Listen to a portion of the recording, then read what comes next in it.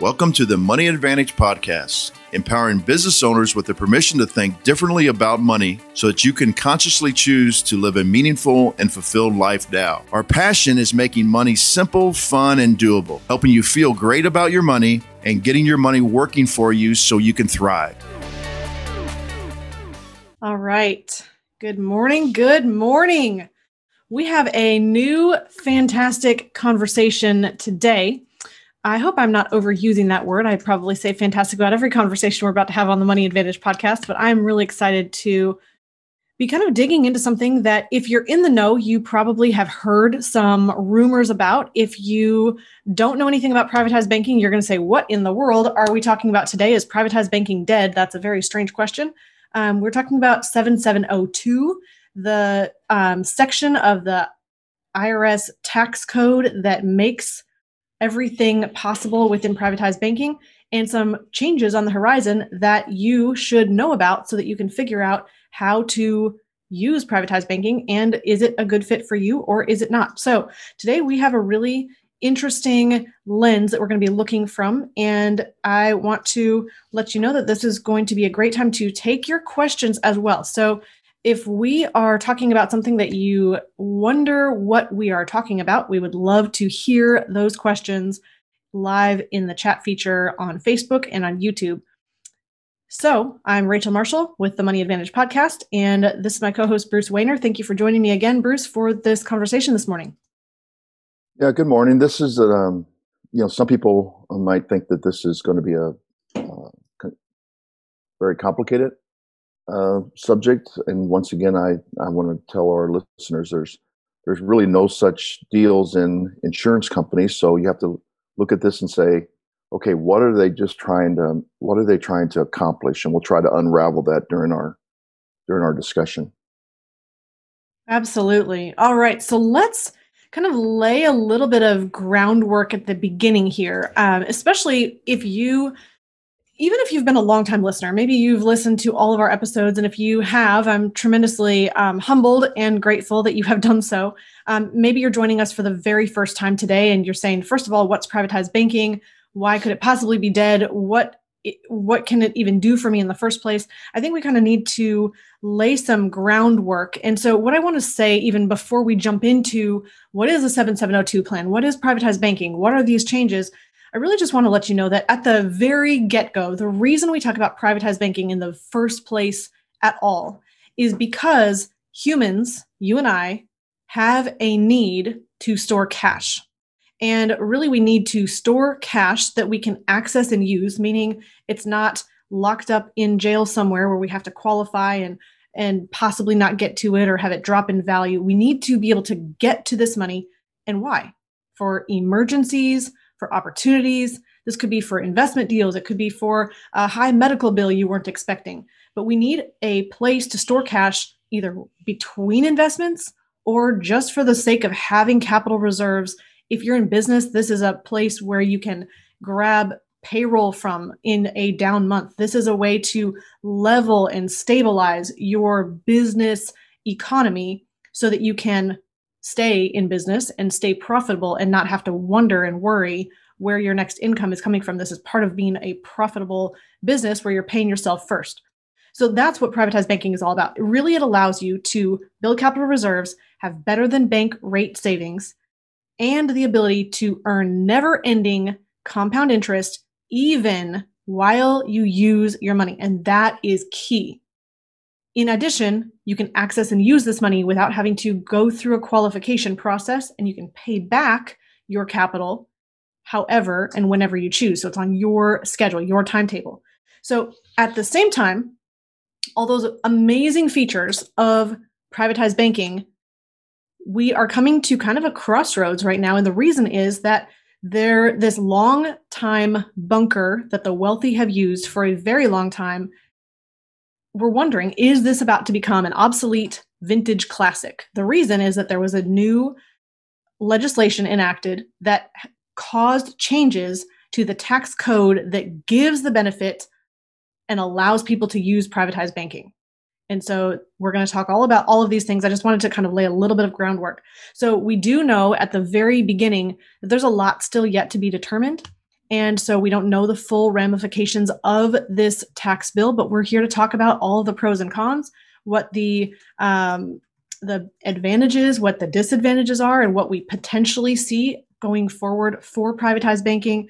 And so ultimately, we want to answer this question. How does it impact you? Because really, we can talk about the law, we can talk about financial products, we can talk about strategies, and none of it matters at all unless we figure out how does it impact you. And how it impacts you is, can you still get these guarantees? Can you still get this growth?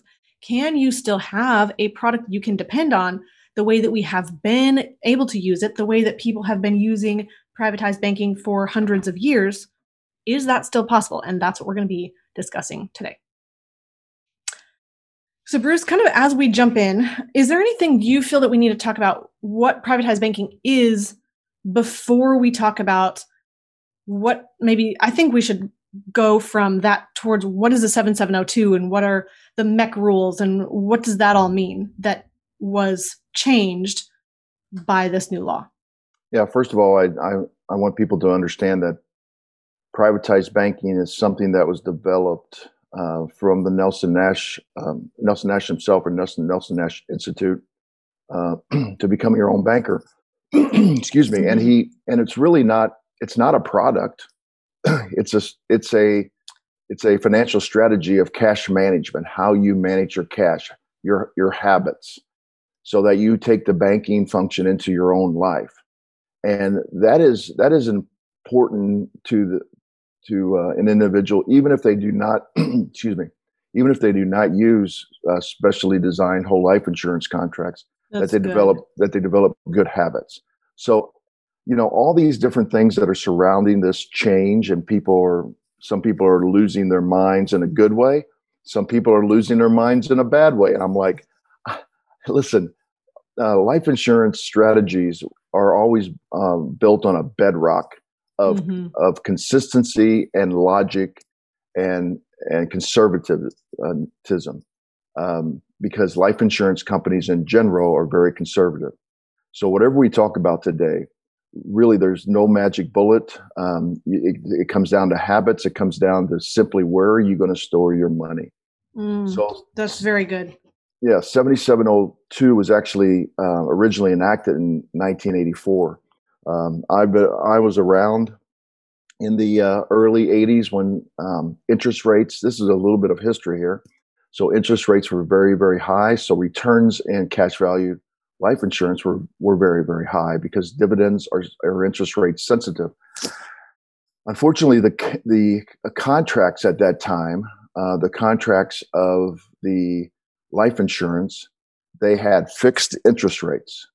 And so I shouldn't say they all did, but many of them had fixed interest rates if you took a loan. So what was happening is people were actually harvesting money out of their life insurance contracts, and then they were putting it into just simple CDs and making this huge arbitrage. And so life insurance companies were losing all this capital out of their reserves. And so unfortunately, ones that were not well capitalized had to demutualize. We've never talked about this on the show. No, we haven't. Yeah. And so they had to demutualize. Well, the way they demutualized, or why they demutualized, because they needed more capital, because they needed it for reserves. So they went out and became a stock company. And that's what stocks do. They offer an IPO. There's an ejection of cash. The really strong companies that still survive today were actually the ones that were well capitalized above the reserve requirements. So they weren't affected by this economic change where the interest rates were actually greater than what the loan rates are. Just like any good company or economic climate, the companies then change from fixed rates to variable rates. So Bruce, let's hold that thought for let's hold that thought for 1 second. So let's go back to something you said about mutual companies, some change into stock companies. I just want to clarify something real quick with that, in case you have not been on the show before or don't understand this concept. So a mutual company, if you are an owner of a policy, a whole life insurance policy specifically, with that life insurance company, you are an owner of the company, and then you are entitled to a return of capital, which is in the form of a dividend. a stock company has outside investors that invest capital into the stock company who owns stock. And Bruce, you can clarify if I'm sharing this conceptually here. So what happens then is that company is beholden to outside people, not just policyholders. And also then you as a policyholder are not receiving that dividend in the way that you do with a mutual company. Is that correct? Well, you could still receive a dividend, but you can actually receive a dividend even if you don't own a policy. And because of that,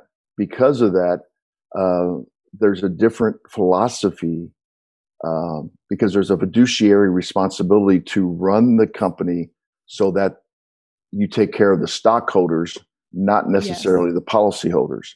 Yes, so well said. That's a very, very important concept to understand. So that was just a little bit of a background on kind of the next thing. What happened was then we got into this situation where people were then saying, well, okay, we have really high returns in these cash valued life insurance policies. The consumers, right? The consumers were saying that. So why don't we just take out a very small death benefit, $5,000, and let's put $100,000 into the policy. So Bruce, what you're saying is, how do we get a small death benefit and put a lot of premium in? That's the dollars that you're funding the policy with. Go ahead. Correct. And then that's a great deal because you don't have the additional drag of a death benefit on your premium dollars. Well, then in 1984, wait, let's go back for a second. So I think somebody would probably be asking, and I find myself asking the same question and then going through the logical path of this. Why in the world would you want to put more premium dollars in to have a small death benefit? I mean, that kind of sounds counterintuitive because normally we want to pay as little as possible for something. If we have the opportunity to pay more for the same benefit, why would we do that?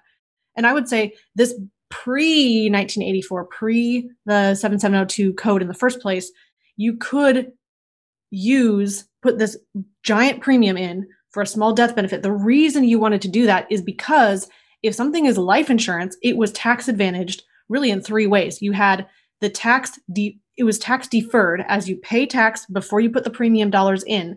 And as that grows inside of the policy with dividends and interest, we'll come back to that later on. As the policy grows, you are not paying tax on the gains as it's growing. So that's tax deferral. The way you actually experience this, though, is basically tax-free. And I say basically because it's not called tax-free. We need to be careful about making sure you understand this. Your experience of using the policy is tax-free because if you take out the capital through a loan, you do not pay tax on that loan. If you take out the capital through withdrawal, that is a hard word to say, up to the amount you've paid in your cost basis, you do not pay tax. And when the death benefit pays out to your heirs, that is income tax free. So 3 ways you can get the money out and never pay tax again on the money. One way you do pay tax again on the money, and that is if you withdraw more than what you put in, then you pay tax on the portion that was growth beyond your cost basis. So basically, according to using a policy correctly, you would never pay tax on the money that you put into a life insurance contract. Now, Bruce, let's enter that you were going in to talk about the legislation that curbed the amount of money that you could call premiums in a life insurance policy, right? Yes. So the IRS came about and said that we need to put in legislature here because this was not the spirit of life insurance. This was more of a spirit of investments. And so they had made life insurance growth tax-free or tax deferred because they were trying, and then the death benefit tax-free because they were trying to incent people to actually take care of their families so that the state or the federal government wouldn't have to take care of the families. And so when this happened, they said, okay, instead of having $5,000 of death benefit and $100,000, it didn't exactly flip, but it flipped quite a bit. And this is one of the frustrations in the industry, is that the life insurance companies know the mathematical formulas for the modified endowment contract rules of 7702. However, they do not share how they actually apply them, because they don't have to. It's proprietary information. So even some insurance companies apply it even more conservatively than other insurance companies. And frankly, the ones that have applied it more conservatively are actually in a better financial state, because they have lowered the amount of death benefit required for that particular premium dollar. Other ones have said, in a response, we are going to pay our dividends out a little bit lower than what we probably could, because those dividends would also then buy more paid up addition insurance, where other companies have artificially, when I say artificially, I mean they're following the rules, but they're paying it out at a higher rate. One, because it's a marketing thing for them so that they can get more business. But two, they're not being quite as fiscally responsible, because they haven't reacted to the drop of interest rates as quickly as a lot of other companies have.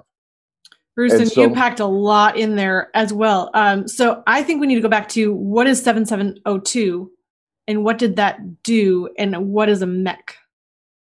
So 7702 is the law that says that if you're going to put in a certain premium amount, the death benefit has to be a certain height. And there's a 1-year rule and there's a 7-year repeating rule. So they'll look at it over 1 year, and then they'll also look at it over how much did you put over 7 years. And then they'll reset it again. And the reason they have to reset it is if dividends are set to actually buy more paid up additions, then those dividends actually boost up the death benefit. If their dividends are greater than what were projected, they boost it up even more. And if they're less than what they projected, they actually fall. The death benefit would not be as great as what was projected. So then after 7 years, it's reevaluated. And let's say you were putting 100,000 in, they could come back and say, okay, according to our calculations, the dividends outperformed what we thought. So you can actually put a little bit more in because you have more death benefit than we thought you were going to have. If the dividends don't perform as well, then they would come back and say, well, we were projecting the death benefit was going to be here because of the additional dividends, but the dividends have actually lessened. So now you can't put quite as much in. So maybe instead of $100,000, you can only put $95,000. These insurance companies aren't going to miss by a whole heck of a lot because they're pretty conservative, but they will miss because the illustrations that are the non-guaranteed illustrations are actually just projections all the way through the contract, which, you know, in some cases, if you're taking it out on a newborn, could be 120 years, 121 years. So, which is a long time. A long time for projections. So something that I think about the 7702, when that came into being enacted in 1984, what happened at that point is they said, okay, you can't just put these giant premiums anymore into this really small death benefit and still get the tax advantages. It's not fair. You instead now have restriction. So as Bruce said, we can only put in so much premium to so much death benefit and call that life insurance still. And if we miss the ratio, if you put in too much premium dollars and the death benefit's not high enough, then you lose the tax advantage. And now you have to pay tax on the gains inside the policy as it grows. Am I saying that correctly? Correct. And just to let people know that life insurance companies don't allow this to happen without you knowing it. So if you send in a premium payment and it's too much, they will actually get in touch with you and say, if we accept this entire premium payment, this contract now is going to become a modified endowment contract, or what we typically refer to as a MEC. and you're gonna lose all your your tax-free status going forward. Which is interesting. I did a little bit of research on this just because I wanted to understand and I wanted to anticipate any questions, because I'm thinking we've talked before that sometimes you do want to use a MEC. This is not something that should be avoided at all costs and they're terrible and we never want to have that. The problem is if you started a policy with the intention of being tax advantaged and using this tax deferral strategy where you're never going to pay tax again on the money that you put into your whole life policy. Now, what you need to realize is that if you end up with too much premium per death benefit for that particular policy, what's going to happen is that you do pay tax. You lose the tax advantage. You're going to pay tax on the growth. My question then that I was looking into is, okay, but what about the death benefit? Is that still tax advantaged? And it is true that you will still not pay income tax on the death benefit proceeds of a MEC, again, which is just an acronym for Modified Endowment Contract. So it's not altogether completely different. The challenge is that if you are not wanting to pay tax on the money that you put into the life insurance policy, you don't want to pay tax on the gains, which later on in a policy is tremendous gains compared to what you put in if it's structured correctly.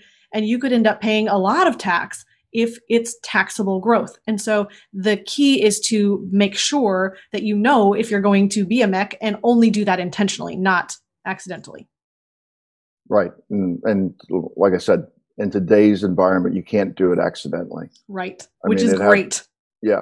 And here's the thing. Yes, for estate planning purposes, you normally would not care if you MEC the policy, because you're trying to put as much premium dollars in to actually boost the death benefit up to pay gift tax or estate taxes.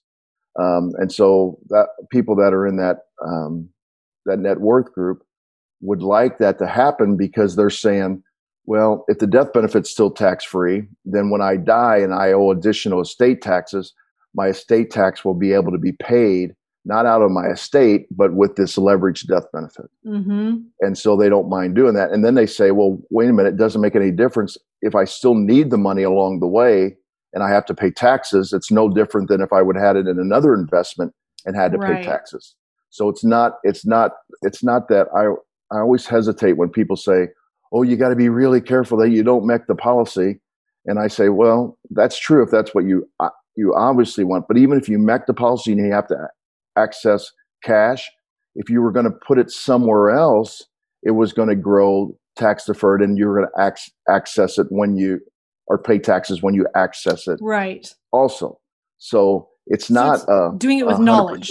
Correct. Right. Correct. It would absolutely, and honestly, this applies to every area of your financial life. We don't want to slip into anything just because it happened to us. You want to be that active participant in control, making decisions that benefit you, that are intentional. And so just something that you want to be aware of. Now, what is interesting, so that was the 7702 IRC section 7702. So really, if you ever hear someone say 7702, that is IRC, the Internal Revenue Service Tax Code, section 7702 is what put that legislation in place in 1984 that caused there to be a limit or a ceiling on how much premium you could put in to a certain amount of death benefit in your life insurance policy and still call it life insurance for the tax purpose. Everything IRS tax code related, it's a kind of maybe a given. It relates to tax. It's all about the tax treatment. So Bruce, are we ready to jump over and talk about what is the new law that Trump signed in to effect that changed the 7702 code, or is there other groundwork that you feel that we need to talk about first? Well, I think real quickly people need to understand that tax law can be changed at any time. And contract law cannot be changed at any time. So anybody that had contracts with whole life before 1984, they were able to retain the benefits of that contract, even though the modified endowment contract 7702 law was put into effect by the IRS. So they didn't change the previous ones. This So that could be said as retroactive, meaning you have a contract. This contract is going to continue the way it was set up in the first place, but there's a possibility for a tax law to change the way taxes or contracts are enacted after that law. So I don't know if I'm saying that any more clearly. I was just trying to add some additional clarification. What that means is if you already have a contract in place, no changes are going to happen to your current contract. If a law changes, that means new contracts that start after that law began are going to have changes compared to the old contracts. Correct. Go ahead, Bruce. Correct. So that logically, that the same thing will happen. So going forward, there will have to be some changes in the new contracts from life insurance companies, which they're still wrestling with this. Mm-hmm. And so those particular contracts will probably not be ready for people to purchase probably later on this year, but more likely the first of next year, because the actuaries have to go through these. They have contract lawyers that are going to go through the contracts, and they're going to really look at the landscape of what was trying to be accomplished here.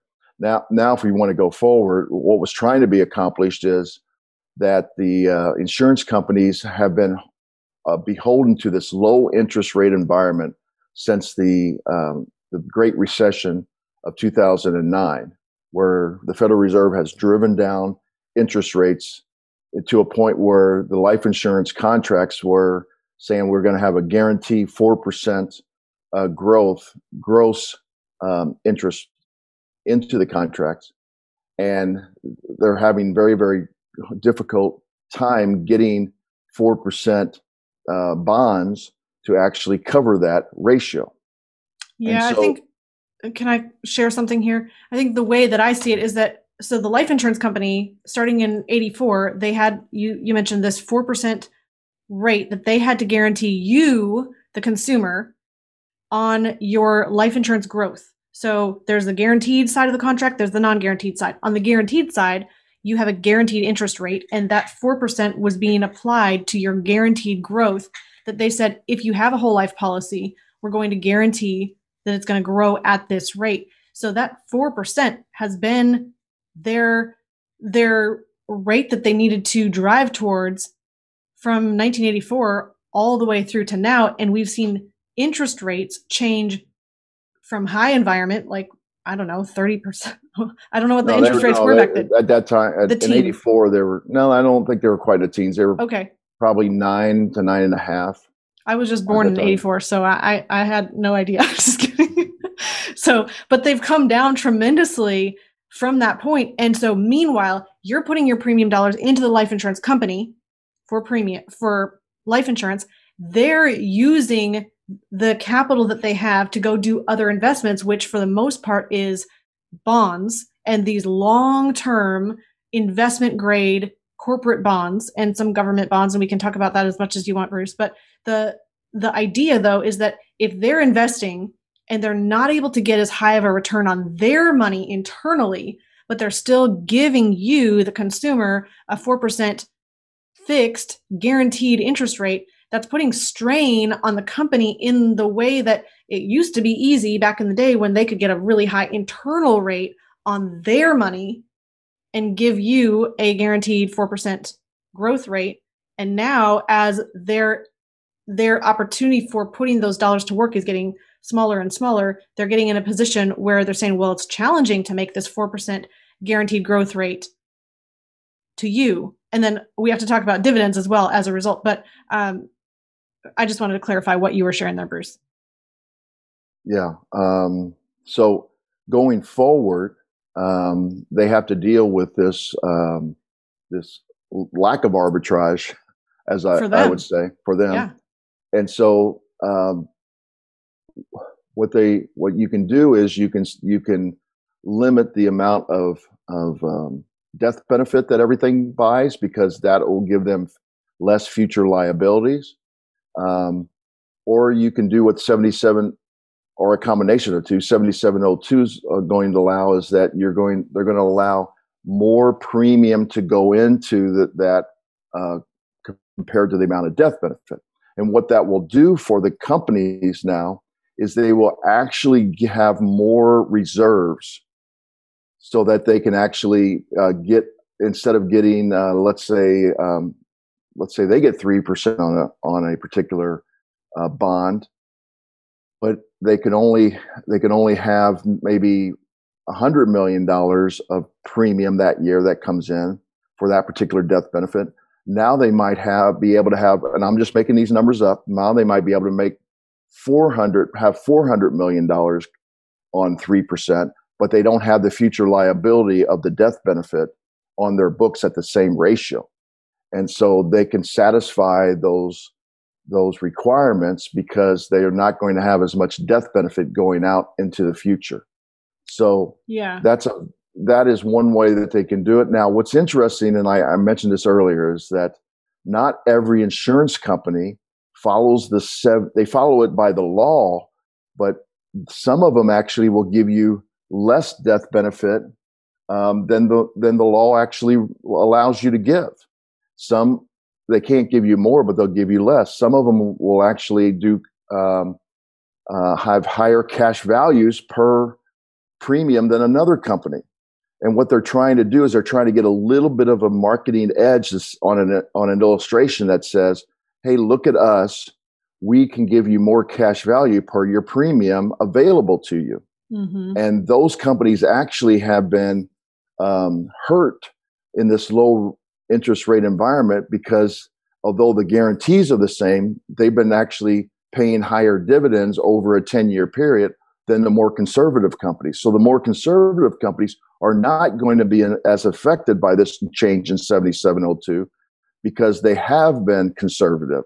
Where the ones that haven't been conservative, then we're actually lobbying for this. And what I find really interesting is for the whole life insurance portion of their books, most of these companies are not going to be hurt that badly. They're just going to change their guarantees going forward as far as how much death benefit and how much they can guarantee in cash value.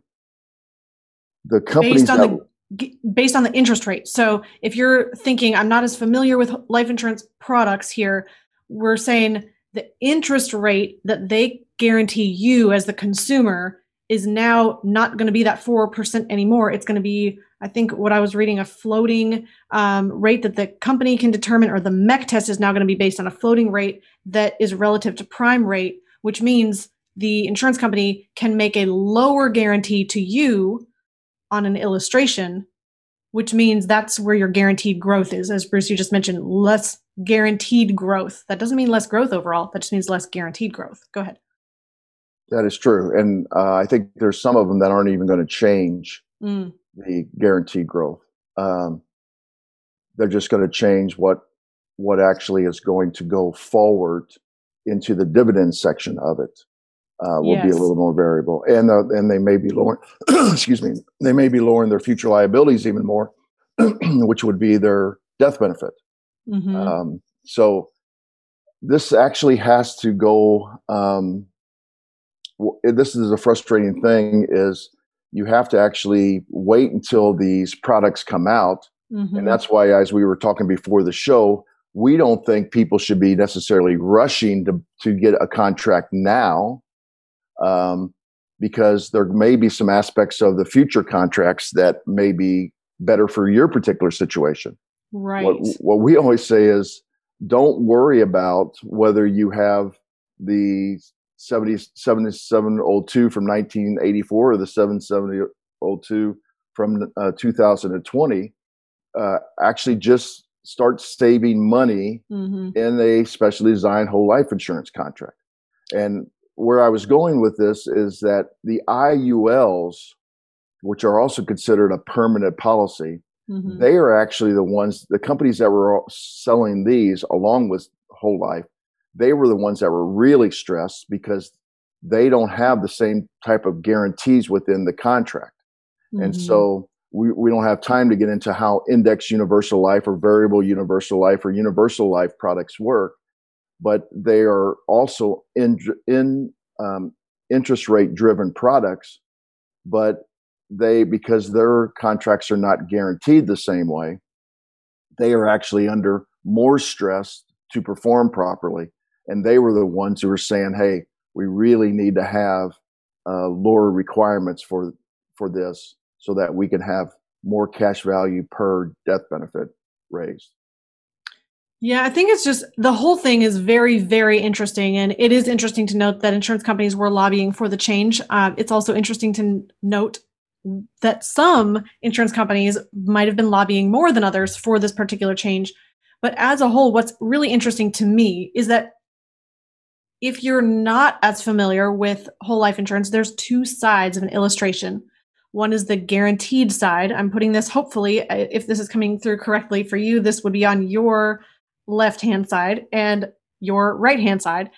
On the left-hand side, you're going to see a guaranteed fixed growth rate inside that policy. That is based purely and strictly on the interest rate.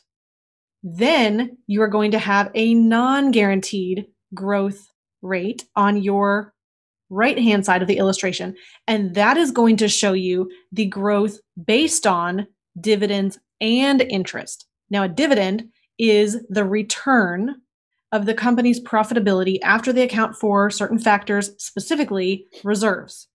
So after all their costs and all their expenses and everything that they have to pay for, they are then distributing the profits to the policyholders in the form of a dividend. Now, my brain thinks this way. If the life insurance companies as a whole, and again, I'm painting a really broad stroke across the whole entire industry here, but if as a whole, the industry was being held to a higher fixed interest rate on the guaranteed side, meaning that they had to give a certain guarantee to consumers on their policies, specifically whole life policies, and yet they're feeling the internal squeeze of lower growth rates on their investments, specifically on bonds, then their profit margin is getting squeezed. Because the profit margin is getting squeezed, dividends are getting squeezed, meaning that you're having a lower dividend being paid to you. If as a whole, we take that same context and we say, okay, well, now they have the ability to lower the guaranteed interest rate. Again, I am not being prophetic here. I'm not prophesying the future.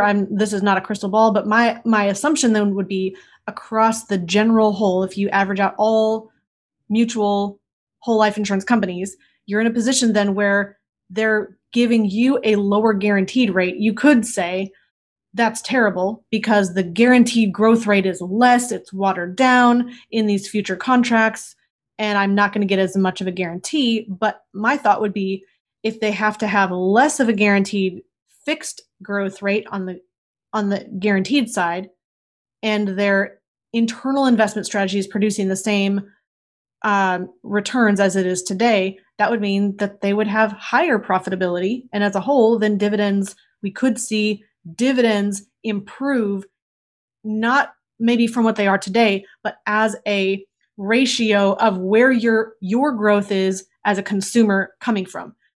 I don't know if that's simple at all, but what I'm saying is that if we're looking at potentially lesser guaranteed growth, that could mean a higher percentage of your growth comes from the dividend side, which is not guaranteed, which then you could say, well, that's upsetting the balance of the reason why I'm in life insurance in the first place, which is to have guarantees as much as possible.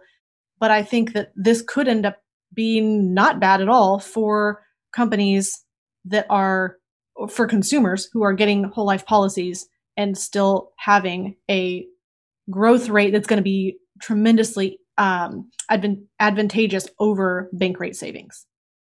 Yeah, I mean, it's okay. So instead of somebody having an overall return with internal rate of return in their policy, instead of them having 4%, they may have 3.75%. Quarter. It's not going to change a lot. In my opinion, I haven't seen it yet, but I've been doing this for a long time, and they just don't change a lot because of the conservative nature. So then you're still just asking yourself, Okay, would I rather have a 3.75 tax-free return to store my money, or would I rather have, as we talked about last week, a 0.05% rate of return in savings account? So that's what I think you really have to look at this and say, and you're going to have potentially maybe a lower death benefit per how much you're actually storing in the policy, which once again, not necessarily a bad thing, because you're going to have a greater percentage of that is actually going towards the interest rate or dividend compounding rather than to premiums within the policy. So it all depends on what you're trying to figure out. Do I need more death benefit? Do I need more growth? So, and I think that's very well said.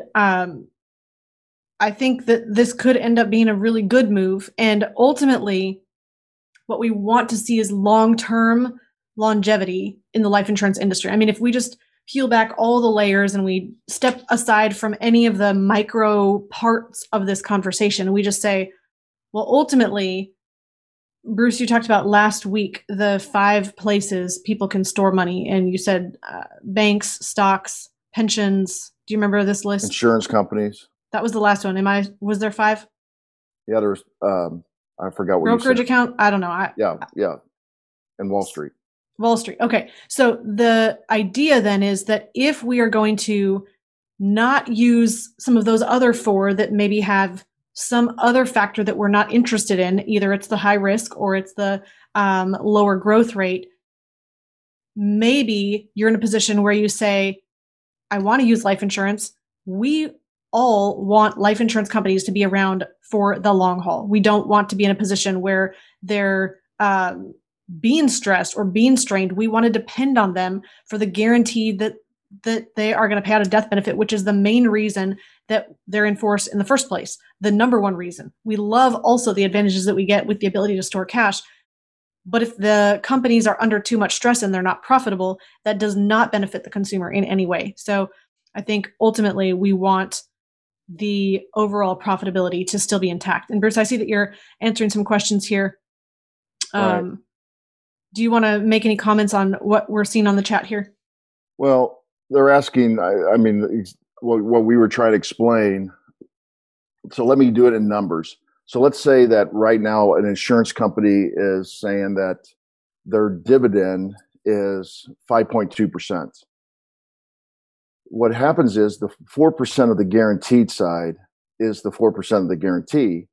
And then that means that the dividend paid out was 1.2%. So it's 4% plus 1.2 equals 5.2. Mm-hmm. Let's just say the guarantee drops all the way down to 3%, but they're still being able to get the same returns on their corporate bonds and their real estate holdings and so on and so forth to pay out a 5.2% dividend. So the dividend paid, the total dividend paid out, which includes the guarantee, now that means that 2.2% is now on top of the 3%. Mm-hmm. So the overall payout is the same. It's just that the guaranteed side is the same. Now, logically, to me, I believe if they lower the guaranteed side, the dividend is actually going to be slightly lower too, but not in proportion. And I've actually talked to a couple of people in the industry. They agree with me. They think that, okay, if they drop the guaranteed side by a whole percentage point, the same dividend is not going to drop by the same amount.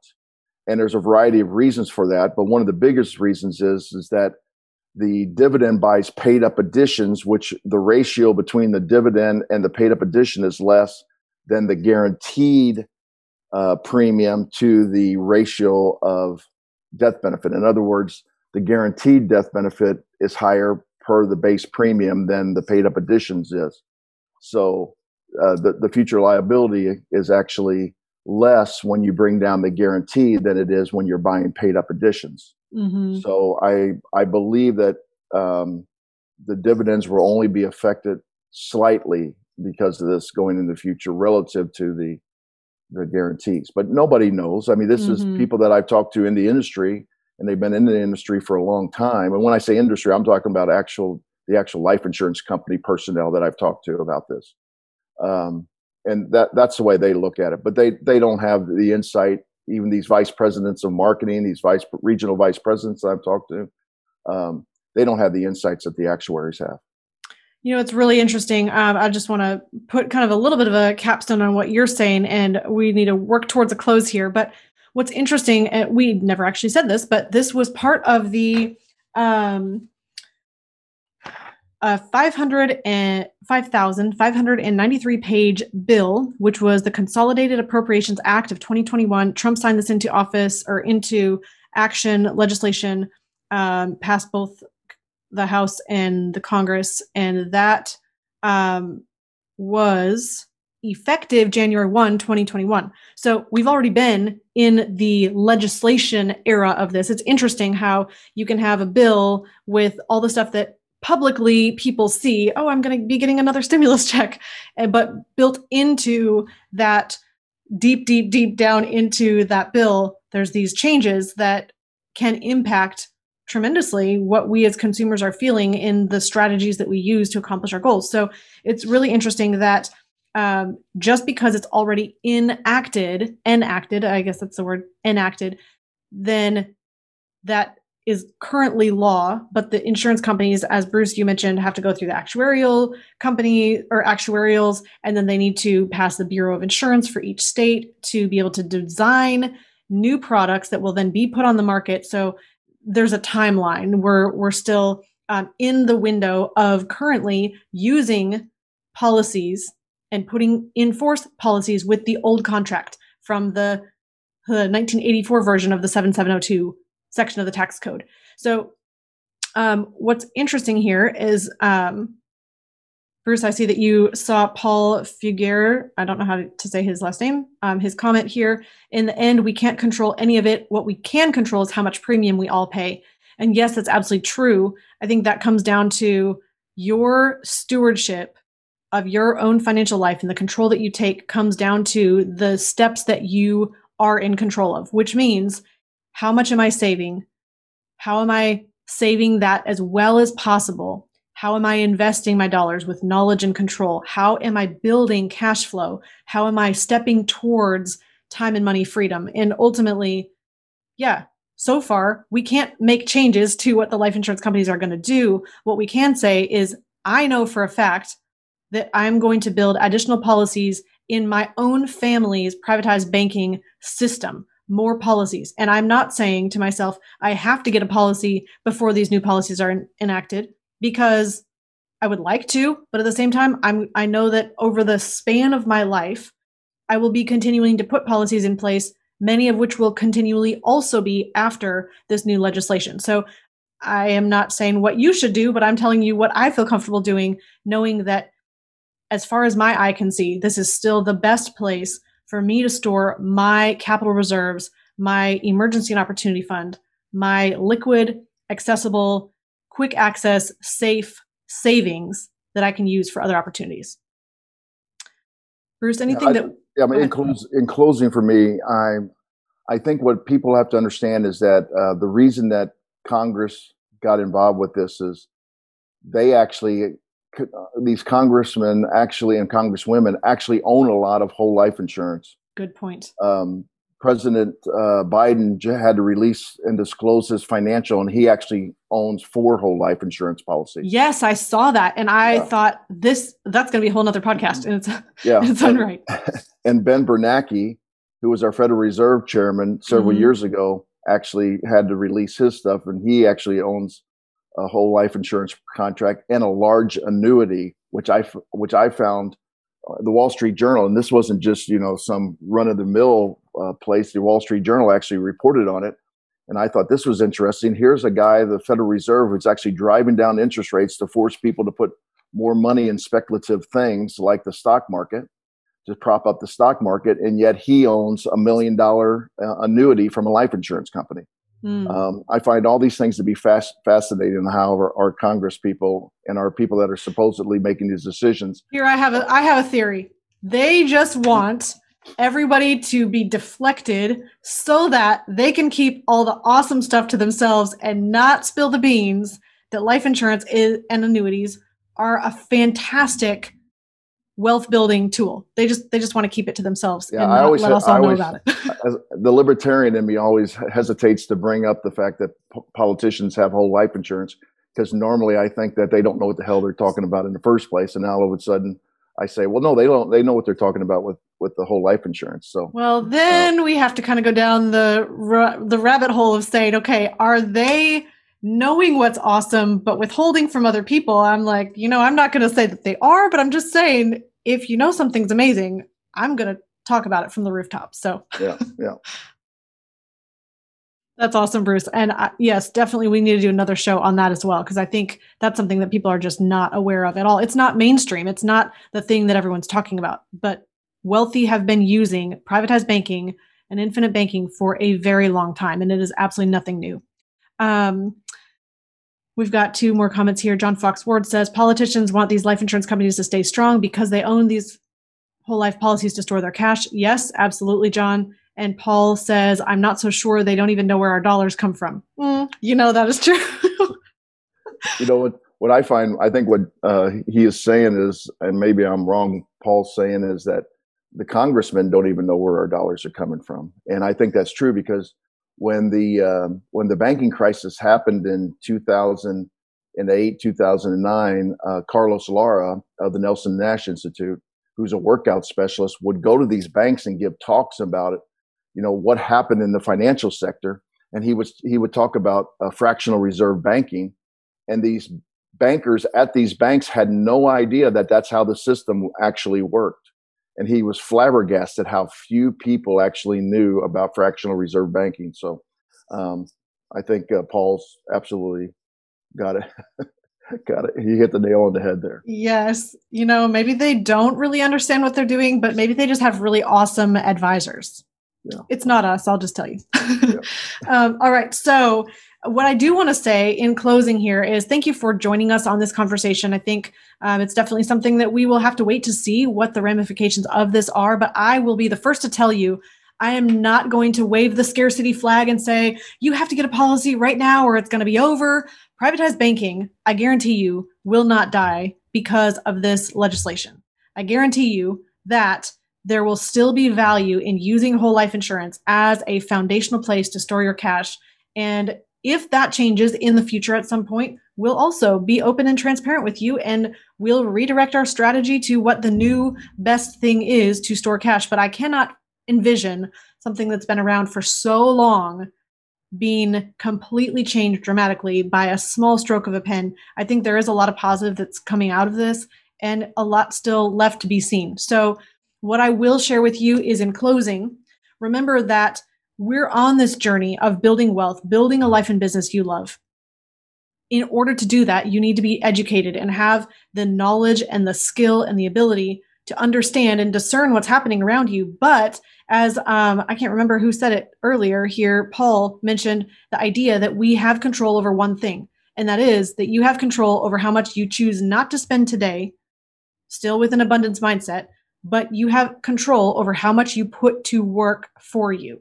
And that is putting to work through savings and investments that is using wise stewardship. And because that's in your control, that's the one thing that you can expand your abilities and do as well as possible in that particular area. So life insurance is one part of a bigger journey. We help people accomplish time and money freedom. We help them keep more of the dollars that they make, especially if you're in business and you have a cash flow situation where you have, I guarantee that you have money leaks, money flowing out of your control that you don't even realize, that we can help shore up those leaks so you keep more of your money.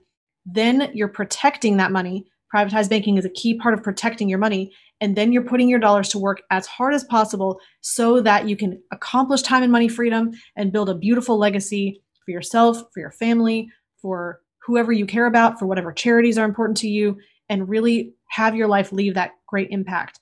If you want to find out more about privatized banking, you can go ahead and go to privatizedbankingsecrets.com. We've got a free guide there on how to help you earn a return on your same money in 2 places at the same time. Just kind of a quick start introduction to what privatized banking can do and the power of it, especially as an investor. And then I would love for you, if you're listening, to please like this video, please subscribe to our YouTube channel, please subscribe to our podcast, you can do that over at themoneyadvantage.com. We have weekly content like this coming to you. We have articles that are written in our show notes. They're not just a few blurbs here and there. It is really deep, depthful, meaty content that really helps you to even dig deeper into some of the concepts that we've explored. We have the links that we have discussed and talked about as well. So please connect with us, and we'd love to hear your questions, your thoughts. Thanks for being on this journey with us. And I will say, in closing, success leaves clues. Model the successful few, not the crowd, and build a life and business you love. Discover the secret of how to earn a return on the same money in two places at the same time so that you can strengthen your investment returns. We've created a free guide for you that explains the top 3 things every investor needs their privatized banking system to do. Go to themoneyadvantage.com/banking, put in your name and primary email address, click the Send My Free Guide button right now, and we'll see you on the inside. Thank you for listening to the Money Advantage podcast. Today's show notes and resources are available for you on themoneyadvantage.com. If you like this episode, make sure you subscribe and leave a review. If you have any questions or desire to speak with a qualified financial professional after listening to today's podcast, we encourage you to reach out to us at hello@themoneyadvantage.com or check us out at themoneyadvantage.com. The opinions and views expressed here are for informational purposes only. This material is educational in nature and should not be deemed as a solicitation of any specific product or service. All investments involve risk and a potential loss of principal. Kalos Capital Incorporated nor Kalos Management Incorporated offer tax or legal advice. Please consult with a tax advisor or attorney for advice regarding the impact on your portfolio. Securities offered through Kalos Capital Incorporated, member FINRA, SIPC, MSRB, and investment advisory services offered through Kalos Management Incorporated, and registered investment advisor, both located at 11525 Parkwood Circle, Alpharetta, Georgia.